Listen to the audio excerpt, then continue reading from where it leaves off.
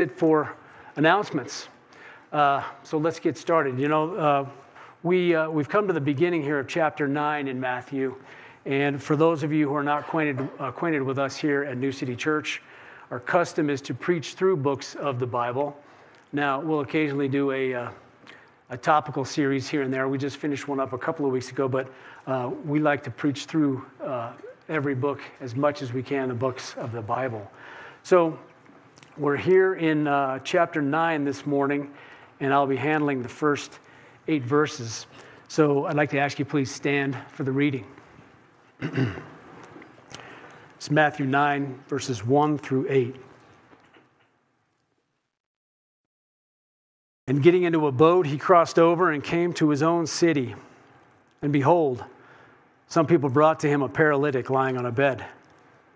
And when Jesus saw their faith, he said to the paralytic, "Take heart, my son, your sins are forgiven." And behold, some of the scribes said to themselves, "This man is blaspheming." But Jesus, knowing their thoughts, said, "Why do you think evil in your hearts? For which is easier to say, 'Your sins are forgiven,' or to say, 'Rise and walk'?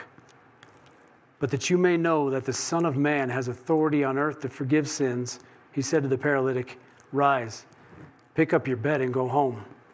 And he rose and he went home. When the crowd saw it, they were afraid, and they glorified God who had given such authority to men. May God bless the reading of his word. Let's pray. Father, we know that your word is truth, and it's right in front of us today. We have this story of a paralytic who was healed and he was forgiven. Father, the truth that's in this passage, I pray that I would get out of the way and that you would take over. Write the word on our hearts this morning, that it might edify us and glorify you. And I ask this in the name of Jesus. Amen.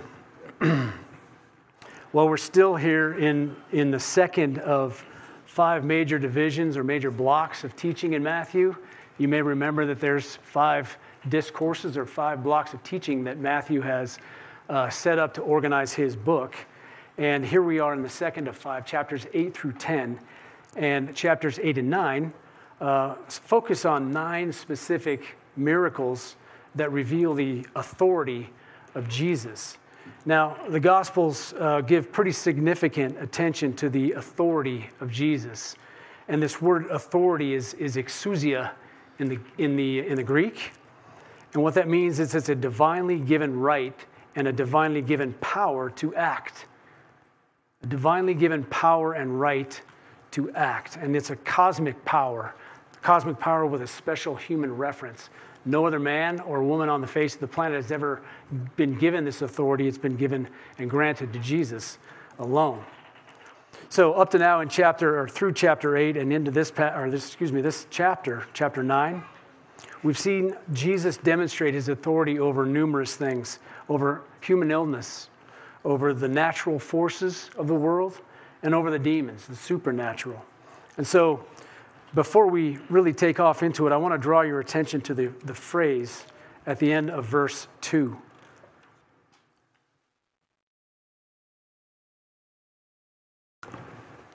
"Take heart, my son, your sins are forgiven." Now, this is the central message of the Bible. It's the central message of Christianity, that sins can be forgiven. This message is exactly what distinguishes Christianity from everything else, from every other religion, every other worldview, every other religious system, and everything there is out there. Christianity is set apart by sin can be forgiven. The most wonderful message that humanity has ever received from God is that a sinner can know the full and complete forgiveness of sin, and that's the miracle that we're looking at today. So let's get started here. We're going to get into verse 1 and verse 2 to take off. This is Matthew. "And getting into a boat, he crossed over and came to his own city. And behold, some people brought to him a paralytic lying on a bed."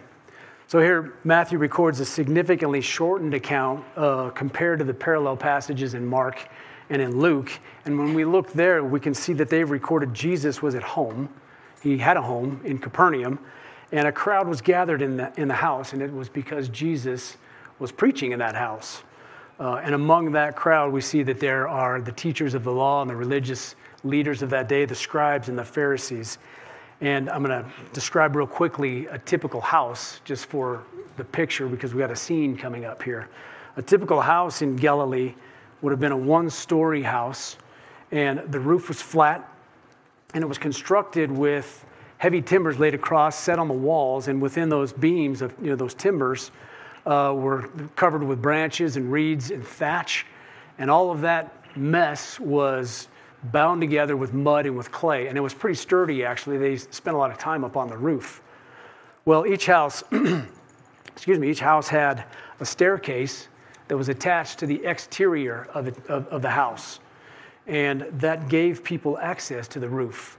The roof space was used quite often and for various things. It got a lot of use, kind of like our patios and our decks at our houses.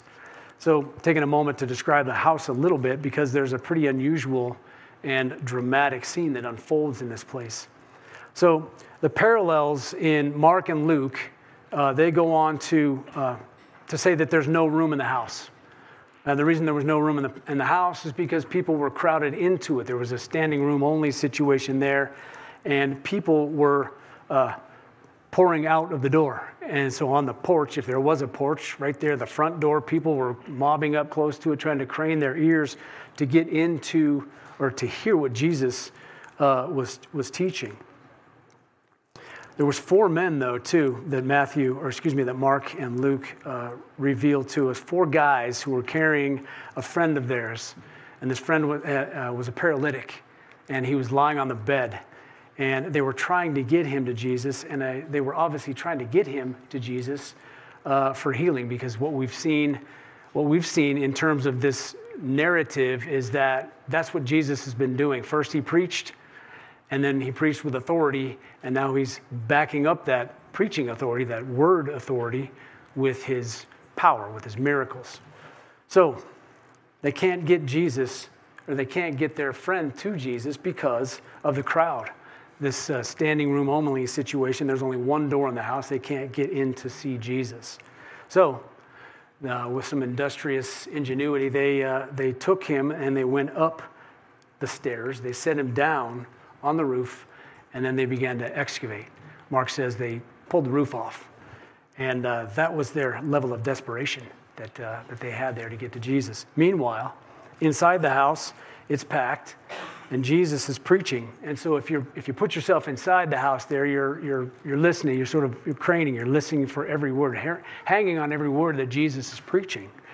Then suddenly you hear a little commotion on the roof. You might think it's a camel got loose, or somebody, the kids are playing up there, but there's commotion going up on the roof. And suddenly there's pieces of roof falling down, and there's mud, and there's chunks, and there's dust, and there's branches and leaves, and you're beginning to look up and you go, what? Then there's probably a murmuring going on. Who knows exactly what they're saying, what they're thinking. But then suddenly the hole gets big enough that they lower this man down, and he's sitting right in front of everybody. The stuff's falling in, and people are having to dodge all of the debris that's coming down. It's already packed, so they're trying to make room where there's no room, and they get this man down, and Jesus is standing right there. But the text itself doesn't provide much detail about this man, this paralytic, and it doesn't provide much detail about his friends beyond that he's paralyzed. There's no words. They say not a word throughout this entire passage. But the astonishing thing, or the amazing thing here is how determined they are to get their friend to Jesus for relief. They carried this man for who knows how far to find him. They heard that he was in the area. They knew that he was a healer, but they may have not even lived there in Capernaum. Who knows? It's not told us. Plus, they seriously damaged someone's roof. That's kind of a thing. And they interrupt Jesus' teaching. And again, he's known for his authoritative teaching. So people are really interested in listening. And this preaching is now interrupted. So the man's down on the deck. And there's probably a quiet. And suddenly all eyes are on Jesus to see what he would do. Verse 2. And when Jesus saw their faith, he said to the paralytic, Take heart, my son. Your sins are forgiven.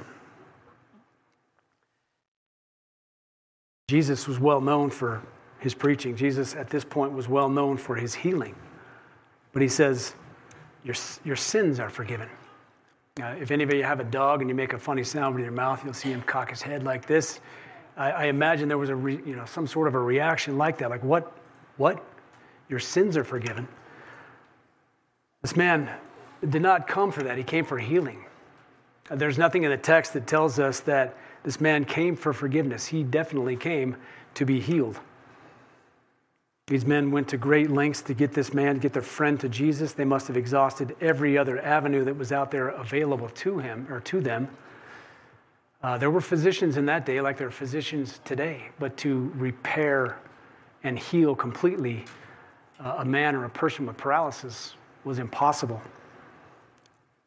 He was looking to be healed, and they knew that Jesus could heal him. So why forgiveness? Why are we going here in this passage? Or why did Jesus take this tack? Why forgiveness and not healing? Well, a good doctor will not just merely treat symptoms. A good physician refuses to treat the symptoms alone, but chooses to go after the root of the problem. And this is exactly what Jesus is doing here. He's going after the root. Well, this man's paralysis may or may not have been a direct result of his sin. It's possible that he did something, dumb and got himself hurt badly. That's possible. The text doesn't tell us that. But it doesn't say that there's, it's a direct result of the sin that he's committed, but there's nothing in the text that can lead us to that conclusion. We have no idea where he came from or what happened to him. Well, I'd like to add something here before we get too far into this verse, is that the prevailing belief at the time was that any disease and illnesses, they were a direct result of some specific sin that the person had committed. But that is not what the Bible teaches. And, well, maybe you remember Jesus' disciples asking him about a man who was born blind. In John chapter 9, we've got a record there of the disciples saying, "Rabbi, who sinned, this man or his parents, that he was born blind?" Well, although the disciples were correct in the sense that sickness is linked to sin, it's got a link to it. But remember, if sin had not entered the world, there would be no sickness, there would be no illness. But the disciples were wrong, though, by echoing the thinking of the day that when you're sick, you're sinful. You remember the book of Job. This book provides a clear example of this wrong thinking as well. It's a story of Job. His family was wiped out. His livelihood was ripped away from him, and he was stricken with a terrible skin disease. And his friends kept telling him that you've got problems because you're sinful. The thinking was that there's a direct and almost linear relationship with your sin or a sin that you've committed. So I wanted to clear that up because that's not what this passage is saying. It's a fact, though, that when sin came into the world, death came with it. And so did disease, and so did sickness, and everything else that leads to death. Sin is the root of all suffering. And here in this episode, Jesus demonstrates his authority over all of our ailments. He goes after the root. He says, "Take heart, my son, your sins are forgiven." This address that Jesus gives to the man, "my son," this word teknon is an affectionate address. It indicates that there's a relationship that's formed by the bonds of love and of trust as a parent with a child. Now, this man was not a child, but Jesus says, "Take heart. Take heart. Be of good courage. My son, my child, my daughter." He's talking to his child. "Your sins are forgiven." This word forgiven, aphiemi, it means to send away or to let go. And this is remission. This is remission of sins. And what does that mean? It means to cancel a debt by not demanding that debt. It means to release or set free from guilt. It's full and it's complete. And this is one of the scriptures that we use for our confession and pardon, Psalm 103. As far as the east is from the west, so far has he removed our transgressions from us. Now this is the deepest and most profound need of a human being, and that is to be forgiven of sin. So I'll ask you, are you aware of your need? Well, we know the end of the story. The man is healed from his paralysis, and we'll see why that narrative ends this way. But I firmly believe, I'm convinced that it wouldn't have mattered if this man had been carried into Jesus and dropped through the roof, or if he walked in perfectly healthy. He, like everyone else who comes to Jesus, bore a burden of guilt, and Jesus addressed that man's spiritual condition. The paralytic had just been burdened, or he had this burden removed from him absolutely and completely, which is far more important than any physical healing. You know, as I studied this passage this past weeks, I thought that it had to be that because Jesus knew exactly where he was headed. He came from heaven, he's on the earth, he knows where he's going. He's got his mission from the Father. It's been decreed since before the foundation of the earth. He knew it. He knew where he was going, but this event, did it somehow cause a stir in him? Did it cause a stir inside of himself? And I wondered that because, you know, this would be another one. This paralytic would be another one for whom he would come to bear the righteous wrath of God, of a just God. Just a wondering. I've got a sense, though, that he had a full understanding of that. So now we're moving into a section here where Jesus begins to defend his authority to forgive sins. This proclamation that Jesus made, your sins are forgiven, no doubt sent a ripple through the entire crowd that was in that house.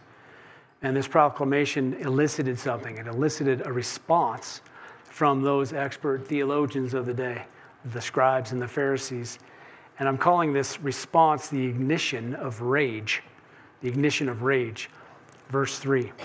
And behold, some of the scribes said to themselves, this man is blaspheming. Blaspheming. Why were they thinking blasphemy? They didn't say anything, they just thought it. They were thinking blasphemy. Well, I think it's apparent that, or we should understand that the teachers of the law and the religious leaders of the day, they knew their scriptures, they knew their Bible. And they knew that it was only God himself who had the authority to forgive sins. Only God can do that. It's God's prerogative to forgive sins because it's God's holy laws that are offended by sinners. But Jesus said, your sins are forgiven. And they're thinking to themselves, this man blasphemes. They're thinking that Jesus is talking as if he had the authority of God. He's putting himself in the place of God. Just a side note, this has to do with the rage that I was referring to a minute ago. This is just actually the beginning of the opposition that Jesus would face for the rest of his ministry, for the rest of his life on the planet. From here on out, it's just going to intensify. They're going to try and trick him. They're going to try and trap him. And it's going to get to the point where they'll actually call down a blood curse on their own heads and on their children so that they can finally be rid of this Jesus. So here's where it starts. Well, it's at this point in the narrative that Jesus takes up a defense. He takes up his defense of the claim that he makes to authority. Verse 4. But Jesus, knowing their thoughts, said, why do you think evil in your hearts? Now he's asking this question in response of their thoughts of him, blaspheming. They were thinking it, he knew it, and he asked this question in response of it. He says, why do you think evil? It's important to understand what evil is here because it gets thrown around a lot these days. In this case, or in this sense, it's an adjective, ponera. It indicates one who is opposed to God, one who is morally bad and opposed to God. So he says, why do you think evil in your hearts? Well, it's because evil resides in the heart. This opposition to God resides in the heart. And ultimately, it's the heart that devises these schemes and these plans and plots against God. Jesus, I'll point out, is not wavering here. He's defending his divine authority, and he's doing so with some vigor. So he answers back to them, and he makes this argument with a test. It's a test question.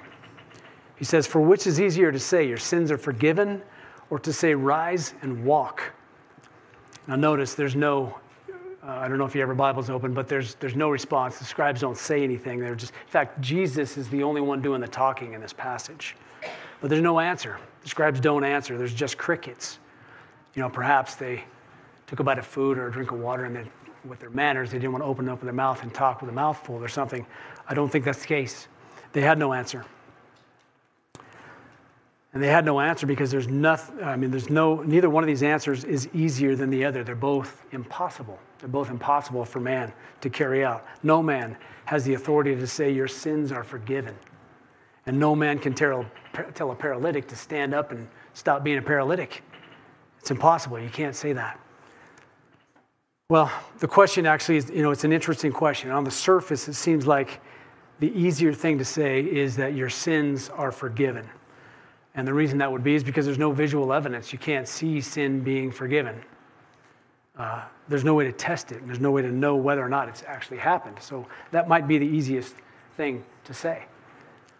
The real test, from a human standpoint, would be rise and walk, because the tougher thing to say, obviously, because if he doesn't get up and walk, you just made a fraud out of yourself.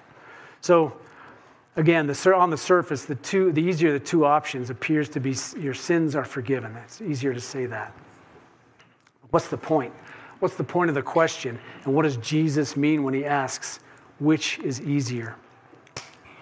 Well, we're going to move into our last section of the teaching here today. In verse 6, it says, and this is important, it says, but that you may know that the Son of Man has authority on earth to forgive sins. He said to the paralytic, rise, pick up your bed, and go home.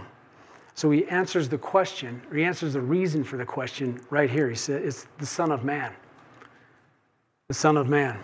In the Gospels, the title Son of Man is used exclusively by Jesus when he's referring to himself. It's what he says when he's speaking to his friends. It's his favorite title. Out of all, I think there's probably 60-some times where it's used in the four Gospels. And it's always used by Jesus referring to himself. So who is this Son of Man? We see it obviously in the Gospels, as I mentioned. It's mentioned a couple of times in the New Testament. I believe Acts is one of those spots. But it goes back to the Old Testament. And in the 7th chapter of the book of Daniel, we get some insight into who this Son of Man, who this person is. So, I'm not going to get heavily into it today, at least not a full walkthrough of Daniel 7. So I'll ask you to take a look at that this afternoon or this week, Daniel 7, and you'll get a better idea of this Son of Man. But I'll summarize briefly this Daniel passage. The Son of Man was designated by the Ancient of Days, the Father, to be the judge of the world. The Son of Man is said to have come from heaven and then returned to heaven. He's heavenly. He's a heavenly being. The Son of Man is not from the earth, and he's God incarnate. So this is why Jesus asked the question. Why? Why he asked the question, which is easier? And the answer is so you may know that the Son of Man has authority and the power to say, your sins are forgiven. It's a heavenly authority. It's a delegated authority. And it's a divine authority. If the Son of Man says your sins are forgiven, they're forgiven. It's done. And then he said to the paralytic, he said, rise, pick up your bed, and go home. And immediate obedience. He rose and he went home. The greatest thing that happened in this man's life happened that day. But it was not the miraculous healing of the body. It was the forgiveness of his sin. His guilt was cast away. He was at peace with the living God, the peace that surpasses all understanding. The deepest and most profound need of his soul was satisfied that moment in Jesus. And that brings us to the last point this morning. Verse 8. When the crowd saw it, they were afraid, and they glorified God who had given such authority to men. Here I want you to see fear. The sense in which this word fear or phobio is used is to be seized with alarm. The crowd was afraid in that moment. They knew that Jesus was in their midst, and they knew that he was a man, but they knew that God was there and that he had given power to that man, Jesus, and they were afraid. It reminds me of Isaiah 6, Isaiah and his vision, the great catch of fish that Peter had, the transfiguration. Anytime a human being comes into the manifest glory of God himself, there is great fear. And as Christians, as the church, we too are to walk in the fear of the Lord. That's our command, and that should be our desire, to walk in the fear of the Lord. It's basic to the Christian life that we be in reverence and we be in awe of him constantly. I'm afraid that's not always the case. It's the fear of God that brings true repentance. It's the fear of God that really is the source of all Christian living. It's working out our salvation with fear and with trembling. Jesus forgives. He forgives sins, past, present, and future. In Christ, the burden of guilt is cut loose, and I hope you know that forgiveness. This message of forgiveness is the greatest message that God has ever given to mankind, and it's the message that we have to share with the world. Amen. Well, as we do every week, we're going to come to the table. This table is for Christians, and if the Lord has saved you, you're invited to the communion table. This is where we take the elements and the bread and the wine, and we eat and drink together in gratitude and remembrance of what Jesus has done for us. Let's pray.